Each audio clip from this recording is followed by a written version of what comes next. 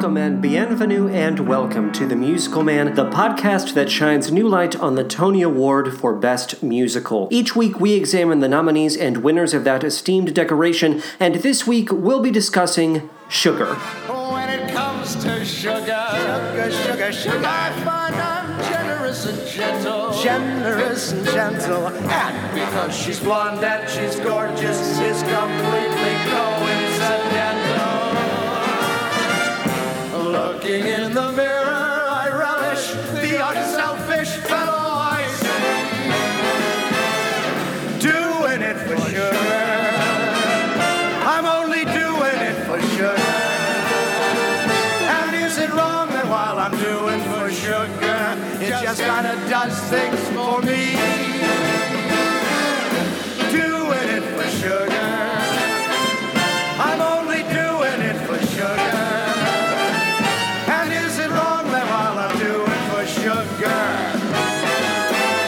It just kind of does things for me. Doing it for sugar. But first, how are we doing? I have had a long and tiring week. If you are in a similar position, I hope that when you are listening to this, you are listening to it because it relaxes you. Does the tone of my voice relax you right now?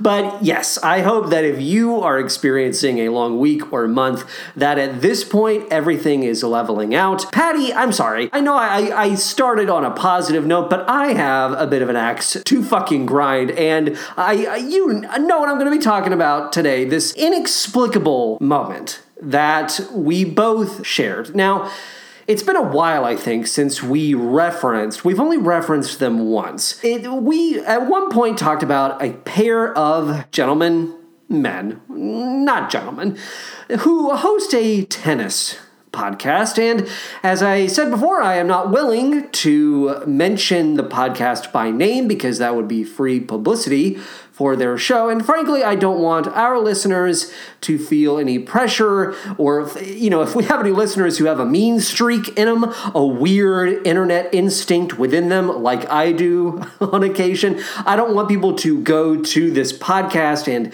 give them bad reviews or anything like that. Let's be clear, I think the show is bad. I have given it a listen. My ear has been turned to this tennis podcast. It's bad. And we haven't really encountered them all that much since the last time we brought them up on the show, because according to their release schedule, they release episodes very intermittently. We release an episode every single Wednesday, unless, we make it explicitly clear that we'll be taking some time off. And these guys are all over the map, so we don't really see them in the studio at all. We're not really sure. I mean, we have a very consistent schedule with the studio. We know when we're going to be coming in and out to record, but these guys apparently just pop up out of nowhere and fucking pay for the space, and they get in and get out. Whatever. My point is, I was waiting in the lobby for our specific space within the recording studio. We generally are in this one room. I was in the lobby waiting for this room to let out, and I could kind of tell, it's muffled, but I could tell that these tennis guys were in our space, which is fine. And, I'm listening to other podcasts. I'm, just counting down the minutes until I can get in there and I can be with Patty and we can do our thing. And these guys walk out and they see me, and they both have this immediate, silent, nonverbal reaction. And their eyes go big. Patty wasn't here for this, but it was bizarre. I made eye contact with them. They made eye contact with me. And it seemed as if they were genuinely very surprised to see me there. And I didn't really know why. I didn't say anything because I felt very uncomfortable, and they didn't say anything. They shuffled their way off to Buffalo out of the recording studio. And then, Patty, you showed up not too long after that, and we walked into the studio together, and we were flabbergasted by what met us. And you're holding it up now. Thank you for... It's a visual reminder to me of just how crazy this is, that it is real. Patty is holding up a piece of paper that was folded so that it could sort of be propped up. And on the piece of paper, it says, "Thanks for cleaning up, TMM." TMM. And there are arrows. Oh my God. To even describe it, there are arrows drawn onto the piece of paper, and where this was placed where this folded piece of paper was propped, the arrows were pointing to specific points, general areas within the studio, and I noticed that, so there was an arrow pointing to a discarded bag, an empty bag of potato chips. Okay, and then there was another arrow pointing to the trash can, which seemed to be, I guess, a hint. Now I'm putting this math together. Obviously, potato chip bag go into trash can. Now I understand. Thank you. But then there was another arrow pointing to like nothing. I don't know. Were there crumbs on the floor? I don't know. We are busy people. We are busy professional people. And clearly, they thought that we had been in the studio prior to their coming in. Even though they didn't see us. I don't know if they were looking at a schedule. There's the online schedule for the studio, but you would have known that we were not in there. And what are we supposed to think when we see the letters TMM? There ain't no other podcast coming in and out of that studio bearing a name that, when abbreviated, is TMM. So, to the tennis fellows, I have a feeling, I don't know, if they're as crazy as I am, they're probably trying to dip in every now and then to see if we're talking about them. I don't know. It doesn't seem like they talk about us, so maybe they're not as weird as I am. But why? This drama, it's the gayest thing honestly, it's the gayest thing I've experienced in quite some time. Let's move on. Let's pack that away. Who knows how that'll unfold. I want to say this as well before we move into the show facts. Show me the show facts. Patty is going to be, we can say this now officially, Patty will be going on maternity leave. Speaking. I think I'm just getting upset because I don't want to see you go. Patty will officially be going on maternity leave starting August 1st and will return to us in December, at the top of December, which means that over the next couple of weeks, our interim engineer, Benny, will be joining us, sitting down with us, and he will be trained in how to, I mean, he's an engineer. It's not like there's not a lot of training involved, but I think maybe it's a matter of dealing with me. Maybe Benny will be trained on how to deal with me. Maybe Patty's nodding. Hey, no, you're not allowed to agree with that joke. No, thank you very much. No yes and on that. Patty, thank you. I will miss Patty, clearly. That's why I was stumbling over my words a second ago. But I'm very excited for the arrival of this little baby. And I've requested no less than 8,000 pictures of this little baby, this little peanut baby. And I'm very excited, Patty. We started this show in January. That was shortly before you made the official announcement that you were pregnant. So it's astonishing to me that it seems like we blinked. I'm sure for you, for a man to say that, that's very easy. It seems like time has gone by in an instant. When for you, who is, you're actually going through the work of being pregnant, I'm sure for you it has not been a breeze. I'm sure it's not been a blink of an eye scenario. But Patty, congratulations in advance. So excited for you. So happy thinking about this baby. So let's pack that away. We had a little bit of the salty at the top, and then we had some sweet to follow that up. And now let's talk about something else sweet. Didn't plan that. That wasn't written down. That was not a transition of mine. Let's talk about something else sweet. Let's talk about sugar. Not that sugar. Oh, honey.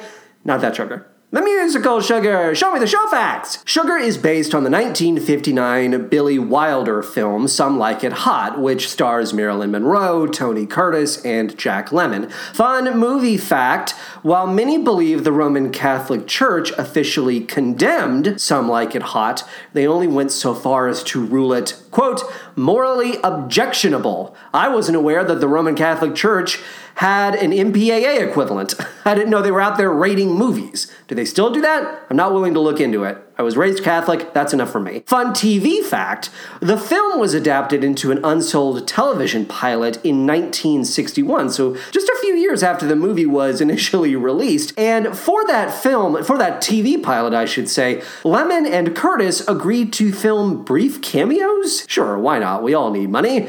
I'm certain I've discussed this in the past, but I do admire the era of Broadway when incredibly popular movies were adapted for the stage, and no one was interested in retaining the titles of those movies, titles that were widely recognizable and would have presumably put butts in seats. Why call it Some Like It Hot when you could call it Sugar? Why call it The Apartment when you could call it Promises, Promises?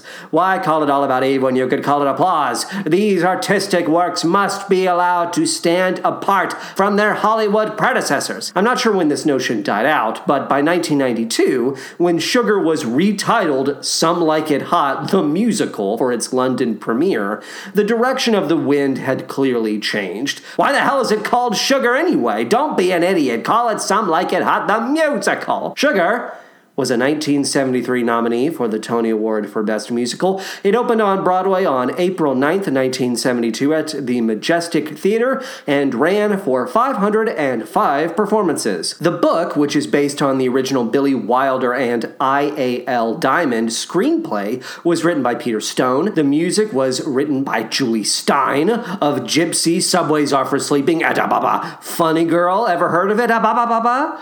The lyrics were written by Bob Merrill of Funny Girl, ever heard of it? Ba ba ba ba. Carnival, with an exclamation point, and the ill-fated musical adaptation of Breakfast at Tiffany's. The director of the original Sugar production was Gower Champion. The musical director was Elliot Lawrence. The choreographer was Gower Champion, but Gower had an associate choreographer. Yeah, that was, Bert Michaels. Hello, Bert. Scenic design, Robin Wagner. Lighting design, Martin Ehrenstein. Costume design, Alvin Colt. And the original Broadway cast included Robert Morse, Cyril Richard, Tony Roberts, Elaine Joyce, who was replaced by Pamela Blair, who we might recall that name. She would go on to play Val in a chorus line a few years later. The cast also included Sheila Smith, Dick Bonnell, Eileen Casey, Steve Condos, Harriet Conrad, Terry Cullen, Linda Gandel, Alan Cass, Leslie Latham, or maybe Latham, Deborah Lyman, Sally Neal, Marilou Cyranek, Kathleen Whitmer, and Mary Zahn. As always, I apologize for inevitably mispronouncing some of those names. You know, while we're on the subject of casting, here's a bonus show fact for you. Tony Curtis, who, as we mentioned, starred in the 1959 film, was cast in the 2002-2003 U.S. National Tour of Sugar in the role of Osgood Fielding Jr. Now, you might be wondering, we don't know who Osgood Fielding Jr. is. That's meaningless to us who have never engaged with Sugar before. Well, keep your britches on because you'll find out soon enough. Tony nods. Sugar was nominated for Best Musical, of course. It was also nominated for Best Actor in a Musical, Robert Morse, Best Choreography, Gower Champion, and Best Direction of a Musical, Gower Champion. But, unfortunately, despite those 4 nominations, as you may have noticed, it didn't win any actual awards. So, 4 nominations, 0 awards. 0 awards, be your pillow. The plot, Sugar, may be named after its female ingenue, but the plot is primarily focused on Jerry and Joe, a pair of down-on-their-luck musicians who have the unfortunate distinction of bearing witness to Chicago's St. Valentine's Day massacre. Vicious gangster Spats Palazzo puts a hit on our hapless heroes, leading them to hatch a crazy scheme. Step 1, dress in drag. Step 2, adopt new names. Joe becomes Josephine, and Jerry becomes Daphne. Step 3, land jobs with the all-female band Sweet Sue and her Society Syncopators, and hightail it to Miami Beach, where the band has secured their latest gig. Simple, right? No, not just so simple, my friend. Not just so simple, no. For you see, the band's lead singer is a beautiful lady named Sugar Kane, and Joe can't help but fall in love with the gal. When Joe, as Josephine, learns about Sugar's dream of marrying a millionaire, he adopts a second persona, that of an heir to the Shell Oil Company, or he might be pretending to be the outright owner of the Shell Oil Company. Not quite sure on that. Oil Man Joe contends women have no effect on him because he's simply had far too much sex over the years, which compels Sugar to try and melt his cold heart. Antics ensue, they do, but Joe realizes his deception can only end in tears for poor Sugar, whose minor drinking problem has already led her into the arms of too many jerks. Sorry, did I not mention Sugar has a minor drinking problem? Well, it's on the record now. She has a minor drinking problem. On the flip side of the narrative, Jerry as Daphne falls in league with Osgood Fielding Jr. Here we go. A horny, horny, horny, horny, horny old man who lavishes Daphne with affection and, more importantly, highly expensive gifts. It's at this point Wikipedia completely craps out on me and abandons any hope of relaying the rest of the plot. All I know is Spats Palazzo and his goons appear in Miami Beach, find Joe and Jerry, and reveal their true identities in some form or fashion. But we can assume Joe and Jerry aren't ultimately executed RoboCop style, as Sugar watches in horror, blood and brain matter splattering against her face and dress.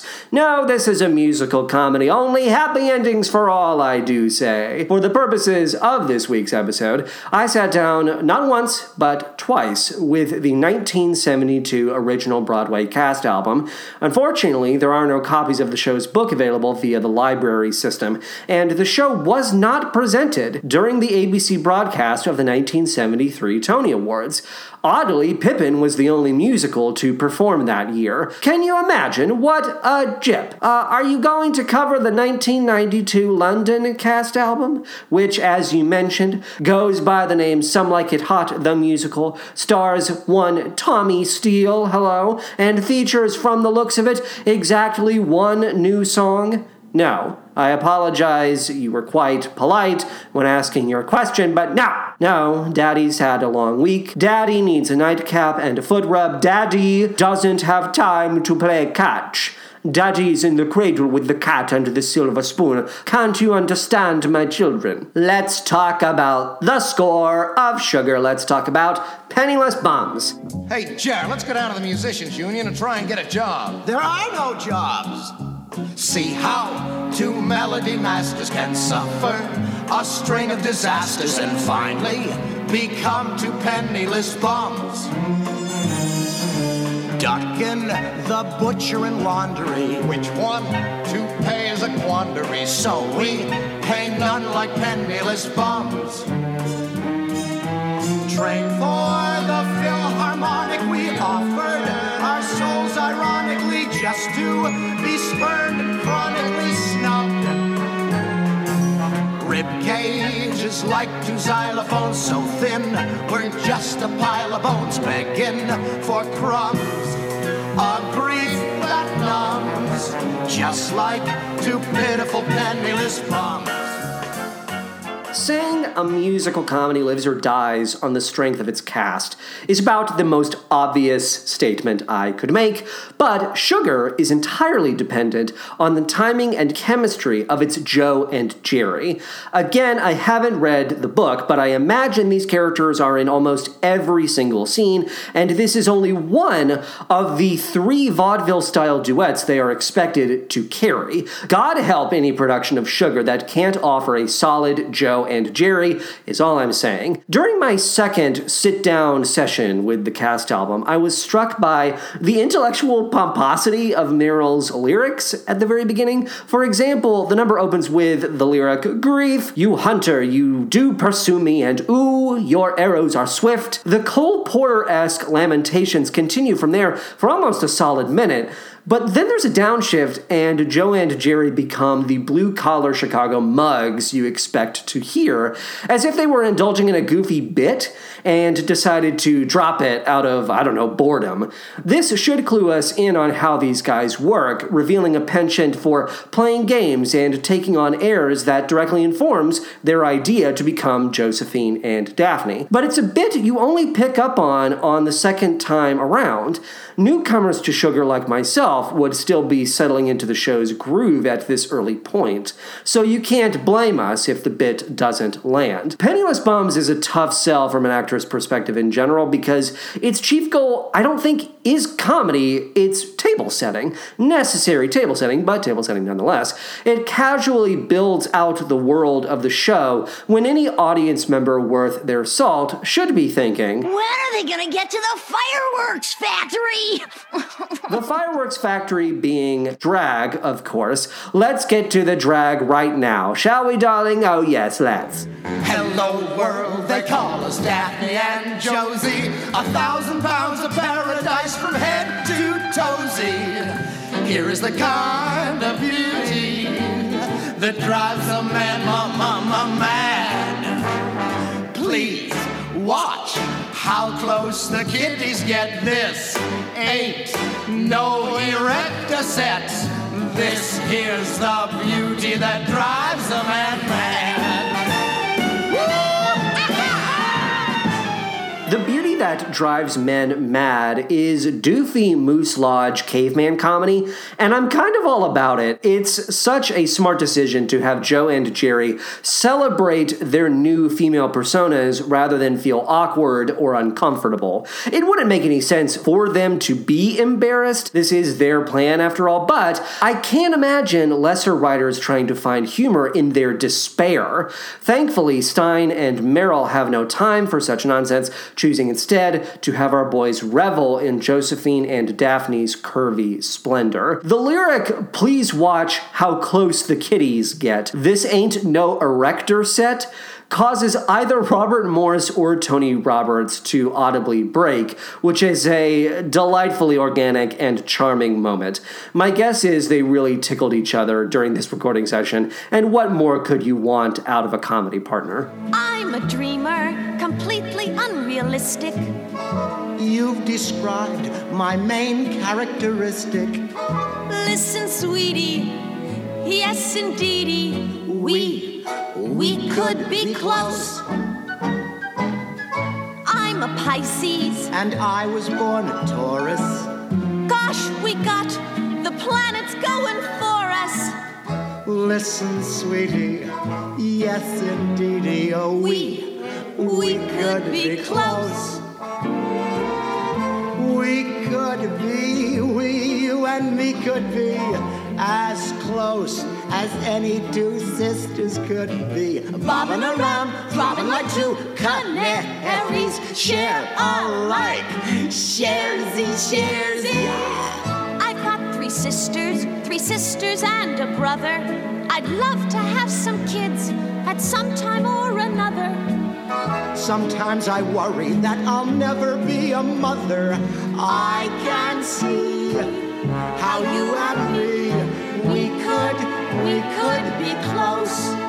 I find myself waffling back and forth a bit during We Could Be Close. On the one hand, Elaine Joyce has very little to work with when it comes to the role of Sugar Kane. Sugar is nice, Sugar is a romantic, and that's about it. And during this number in particular, she's constantly made to set up a man's punchline. She never gets her own punchlines. Talk about unsatisfying from the perspective of the actor who has to inhabit this part. We all want to have punchlines, for God's sake. On the other hand, Joyce delivers a supremely endearing performance on the cast album, so I have to applaud her ability to make a meal out of scraps. Robert Morse comes off a tad obnoxious by comparison, always goosing those aforementioned punchlines of his with a prolonged snicker. I do like this exchange between Sugar and Josephine. Don't you just love trying on merchandise? I've been wondering, what's your size? I'm a size 8 with a C cup. I'm a 40 with a wee cup. You pad with cotton. I almost was forgotten. We could be close. But then my delight is spoiled by one of the song's final jokes, which boils down to, hee, Sugar doesn't know I have a cock. That's it. Not a fan of that one, and stop snickering, Robert Morris. What are you going for? Jack Lemmon by way of Muttley? If there's any laughing to be done, Mr. Morris, we, the audience, will take care of that. You can trust us on that, okay? All right.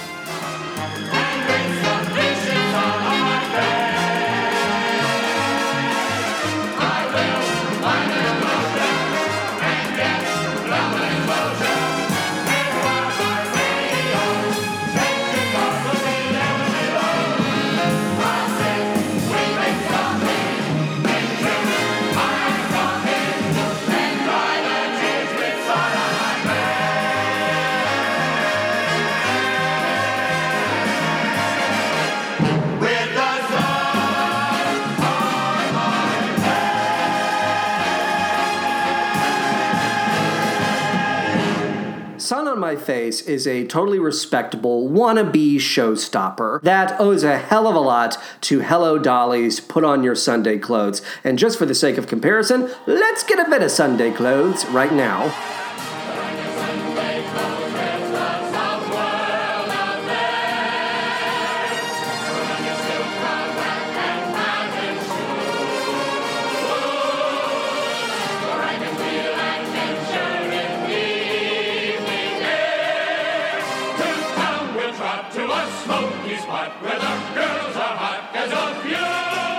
The comparisons are clear. In both cases, the entire company is trotted on stage to sing about their desire to get up and go. They're displaying this adventurous spirit. They want to take life by the horns and travel somewhere exciting and new. In the case of Sugar, everyone wants to go to Miami Beach, and in the case of Hello Dolly, it's everyone wanting to go to town. They want to go to town. They want to go to town and have food. They also share a suspiciously similar musical spirit, which I'm sure you might have picked up on just now, as there comes a point in each song where we hunker down and go full locomotor speed toward the finish line. I won't go so far as to say Sun on My Face is an outright ripoff of Sunday Clothes, but I also don't believe this is a case of imitation being the sincerest form of flattery. In other words, I'm watching you, Sun on My Face. Don't get it. No. Don't get too tricky, okay? I'm watching you, okay? Oh, you can call it madness if you're so inclined. But though we're somewhat older, we are still not blind. And if we still go frantic for a sweet behind, even naughty old men need love. Even naughty old men need love.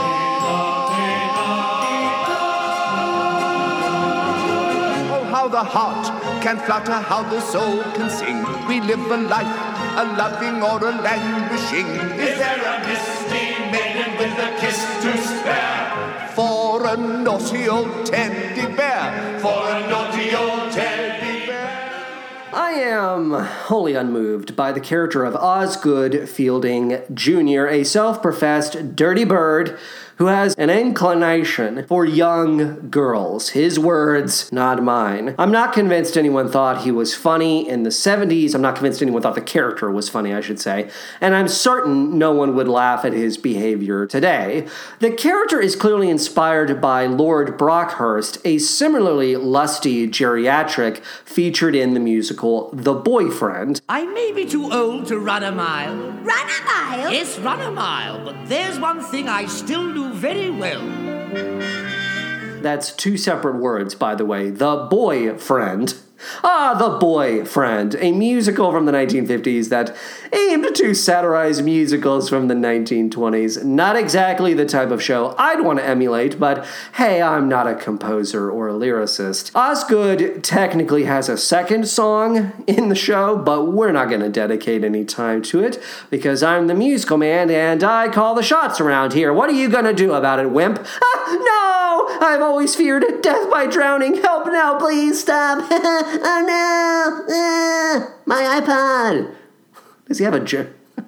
Does Aziz have a joke that ends with, oh no, my iPod, no? Yeah. It's just like in that movie with Toby Wing and Buddy Rogers. Broadway Melody. She got him and he got her. He obviously sees something in me. Amazing how quick two people can click. Hey, why not say, why not, who can tell? I could just wind up being Sugar Shell. I'll admit that from where I sit, it's touch and go. Not easy, although impossible, no! Imagine me traveling with the swells, me such a little fish among the shells. American dreams, don't take them lightly. Just like that, I might be Sugar Shell. As we transition into a discussion of the song Hey, Why Not?, I want to reiterate how I do have a fondness for Sugar the character. She is optimistic and trusting to a fault, so being on her side and wanting what's best for her is a total given.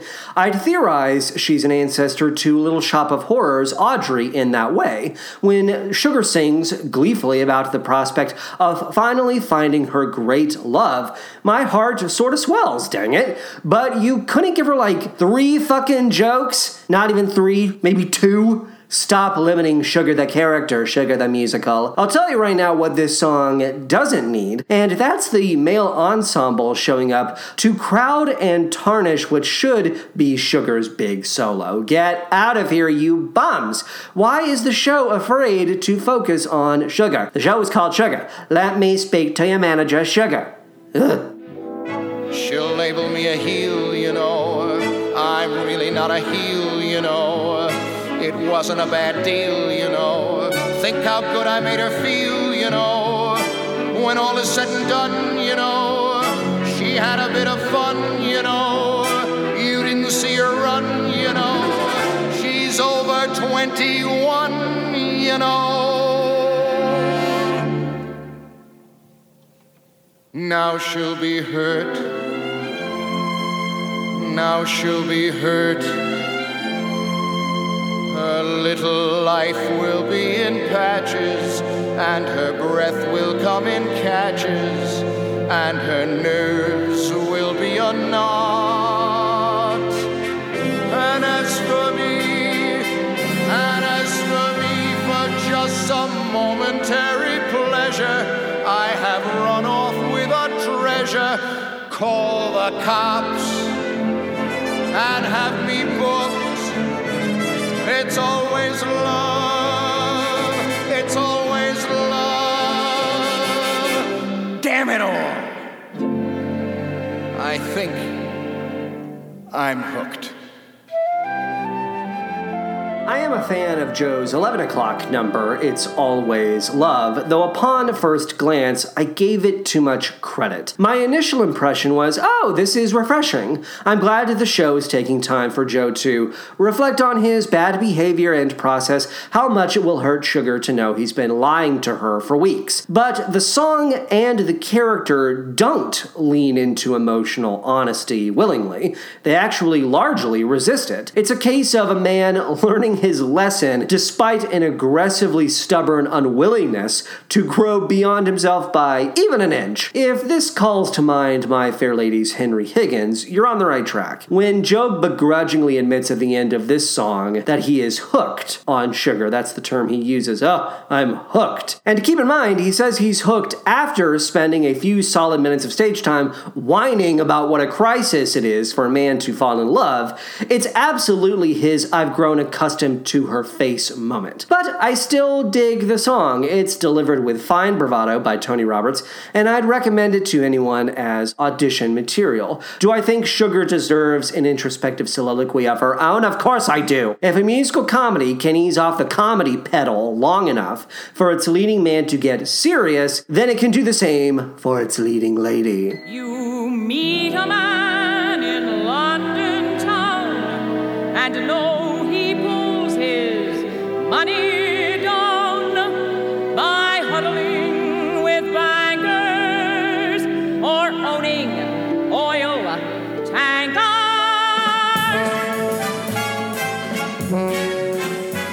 But when you meet a man in Chicago, you never know what business he's in. He might be my dear, my fine fancy.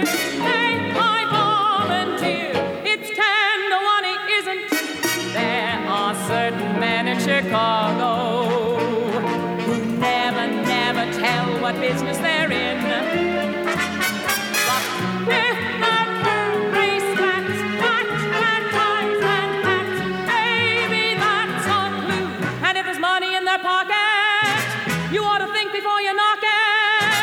If one night seems right and the deal's airtight, I'll just leave it to you. we have When You Meet a Man in Chicago. I transcribed my internal monologue verbatim. This is the internal monologue I experienced while listening to the song When You Meet a Man in Chicago. It goes a little something like this. Oh, this is okay. A sort of smoky piano bar Rat Pack tune that gets your toe a tapping. Sure, it's meaningless, but I'm here for it. And hey, this lady's got a real Ethel Merman vibe going. But it couldn't be Ethel, could it? Let me reach for the old laptop and do a bit of research. Clickety-clack, clack, clickety-clack, clack. Ah, ha, ha, Ethel Merman. She's not. Sheila Smith, she be. Well, she's certainly invoking the spirit of Ethel. Makes sense. Julie Stein did work with Merman on Gypsy after all, and God knows Ethel was never going to play the minor role of Sweet Sue, a band leader who probably has less than 10 lines of dialogue. Let's take a look at Sheila Smith's IMDb resume. Ah, damn! The original cast of Follies? Fucking go on with your bad self, Sheila Smith, god damn! That was my verbatim internal monologue transcribed for your pleasure. Thank you very much. You're very welcome. And that's it. That's my very quick study of Sugar. There wasn't really that much there to dig through, to be totally honest, but we'll get to my final thoughts in a minute. Normally, we would hear from 5678 Coffee, our fine, esteemed sponsor at this point, but we have a band? No, we don't have a band. We have a brand. That's it, a brand new. Huh? Patreon? Huh? Donor? That's right. Her name is Ashley, and she is going to get a musical shout out right later? No. Right yesterday? No. Right now! Hit it! Baby, do me a favor. When the next patient comes in, put him in a mask, baby. Do you understand what I'm saying? Take one of the masks from the bottom drawer there. I put some masks in the bottom drawer there at your reception desk, honey. Put a mask on his face. Tell him it's a sweet little treat that I've got for him. And if he resists, lock the door, baby. There's a button under the reception desk. Just push the button and the door will lock, baby. Oh, baby. Oh, hi there, Ashley. It's me, Dr. Oren Scorvello from the musical Little Shop of Horrors. I heard that you're our latest donor, and I just wanted to say that I'm so excited to have you on board. You know, Patty and Jonathan, they reached out to me and they said, could you record a special musical shout out for Ashley? And I said, baby, I'd love to. Excuse my hacking and my hooking. I'm hooking and hacking because I haven't been to the dentist myself in over 30 years. Talk about irony, baby. Your name is Ashley, and I know you donate to the podcast.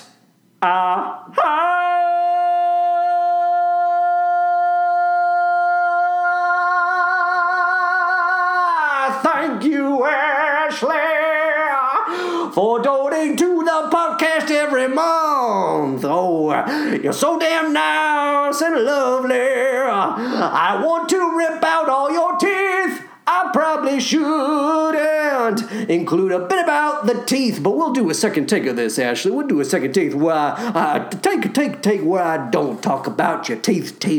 How about that, Ashley? Oh, I think it sounds great. All right, Ashley, I'm going to go do take 2, and, depending on how that turns out, I might get even crazier during that. You might, Patty and Jonathan, you might just use this take. You know what? Fuck it. I'm not doing another take. I have teeth to pull out. I have people to murder and bury in my backyard. Did I say murder and bury? I meant murder and bury. I meant exactly what I meant. I never take anything back, and I ain't doing no second take. Bye, Ashley. Thanks for donating to the podcast. That's the sound my drill makes. Final thoughts on Sugar. Sugar is a bubbly, frothy, sweet, soda fountain treat of a musical comedy that benefits greatly from the presence of Julie Stein and Bob Merrill. They understood and accepted this was never going to reach the heights of a Gypsy or a Funny Girl, but it's clear they put in a good amount of work to make Sugar as entertaining and diverting as reasonably possible. Is its success highly indebted to about half a dozen decidedly stronger musicals? Oh, yeah, definitely. Would I catch a college or dinner theater production of Sugar? Sure, yeah, why not? I'm a simple fellow Would I rather watch the movie again when all the cards are on the table? Absolutely, yeah. But I like Sugar. What more can I say? It's a solid B-. I also appreciate how the show never makes the mistake of becoming mean-spirited when it comes to the subject of men dressing up as women. Unless I'm missing jokes one would only find within the show's book, Sugar only goes so far as to say men dressing up as women? Delightful and hilarious. That's a tired comedic conceit, to be sure, but at least it isn't spiked with outright transphobia or generalized gay panic. I keep coming back to a scene from the movie Mrs. Doubtfire, in which Robin Williams sneers at Matthew Lawrence, who plays his son, for suggesting he would ever dress as a woman because he enjoys it. He basically says, "What? No, clearly I would only do this to spend time with you. It's not a habit, for God's sake. Ugh, disgusting, imagine." That's the kind of garbage I'm talking about. We can all agree the put-out white guy adopts a new identity to get what he wants genre, which also includes Tootsie, Soul Man, and the ill-fated ABC sitcom Work It, should not be indulged again moving forward, but if you're going to engage with any of its output, you could do worse than Sugar. I mean, we just had Tootsie the Musical premiere in March, and that looks to be pretty dire. Wait, what am I talking about? Clearly there are people who still think we're interested in the put-out white guy genre because we're getting an entirely new Broadway adaptation of Some Like It Hot in 2020. This version will feature music and lyrics by Mark Shaman and Scott Whitman of Hairspray, Catch Me If You Can, and Mary Poppins Returns fame. They also co-wrote the Bombshell score for any Smash fans who might be listening. Will this adaptation be good? My Peter Tingle says maybe. The material is right up their alley, though I wouldn't want to be compared to Julie Stein and Bob Merrill. Those comparisons aren't going to be kind. Let's just hope they give Sugar more to do as a character. Now, in 1973, the winner of the Tony Award for Best Musical was Stephen Sondheim's A Little Night Music, and the other nominees alongside Sugar were Don't Bother Me, I Can't Cope, and Pippin. I realize this will get me in a lot of trouble with Sondheim disciples, but Pippin should have won Best Musical back in 1973. I said it. There, it's on the record. I now tie me to the stakes and burn my little tootsies. I'm a witch who does not deserve to live. A Little Night Music is a fine work of art, to be sure, but it does put me to sleep.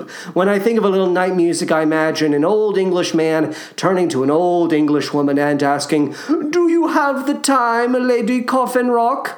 I'm a Pippin boy, what can I say? Think about the sun, Pippin. What if his name was Poppin? Poppin.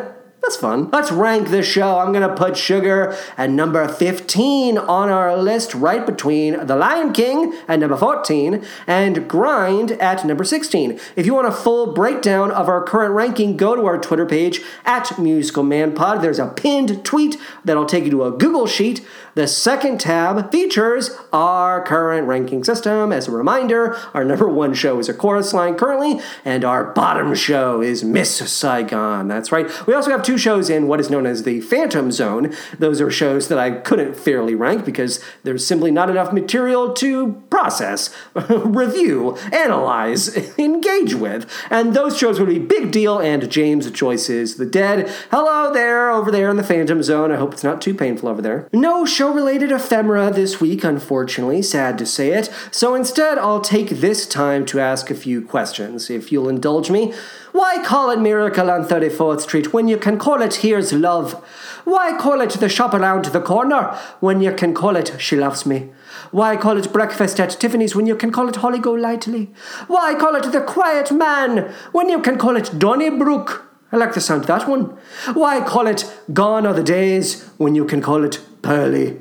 Why call it The Tea House of the August Moon when you can call it Lovely Ladies, Kind Gentlemen?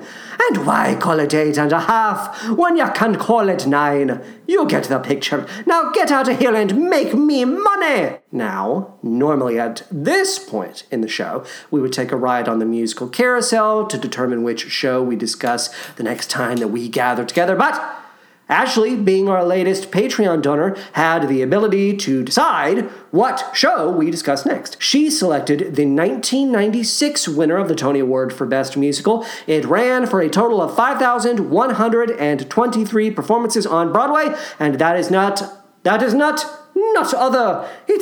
than the show Rent, baby. That's right. And that episode, we're going to be taking a week off. That's right, I'm going to be going to a wedding with my boyfriend, Chris. That's true. So we're going to take a week off, but that Rent episode will be dropping in the main feed on July 31st. So keep an eye out. Have a nice break from us, and I know you'll miss us. I know.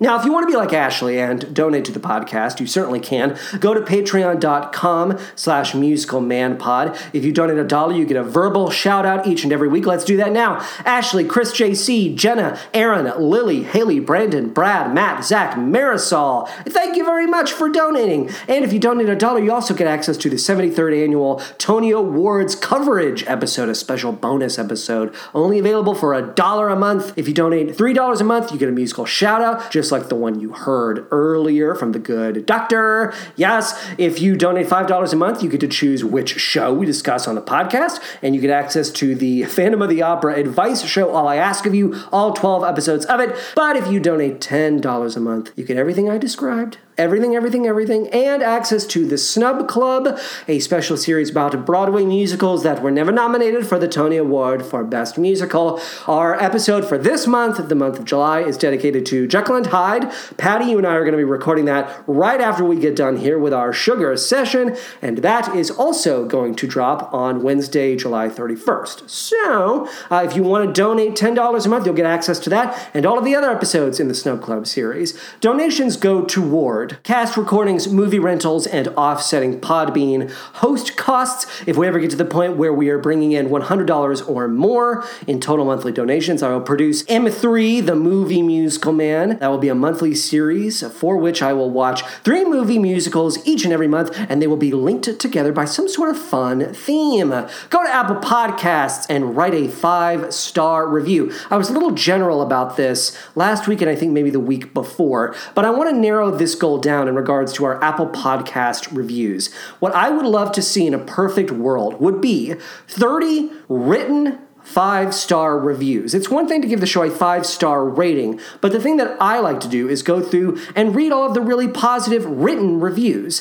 So I think we're at about 16 or 17 written reviews, but I want to see 30 written 5-star reviews. And if we can get to that point, I will record a special episode all about the Disney Channel series Descendants. And of course, if you write a review in Apple Podcasts, you also get my cover of Light My Candle from none other than Rent, our next subject. There we go. So if you're streaming the show, it's likely through musicalmanpod.podbean.com or Stitcher. You can follow us on Twitter at musicalmanpod or email me at musicalmanpod@gmail.com. Thanks to Alex Green for our beautiful logo and Zach Little for our beautiful music. And that's the doorbell, baby. Ah, you know what that means. That sound, I should say. You know what it means. Yes, just when the fun is starting comes the time for parting. Oh, well, we'll catch up some other time, specifically on the next episode of The Musical Man. So long, farewell, auf Wiedersehen, and good night.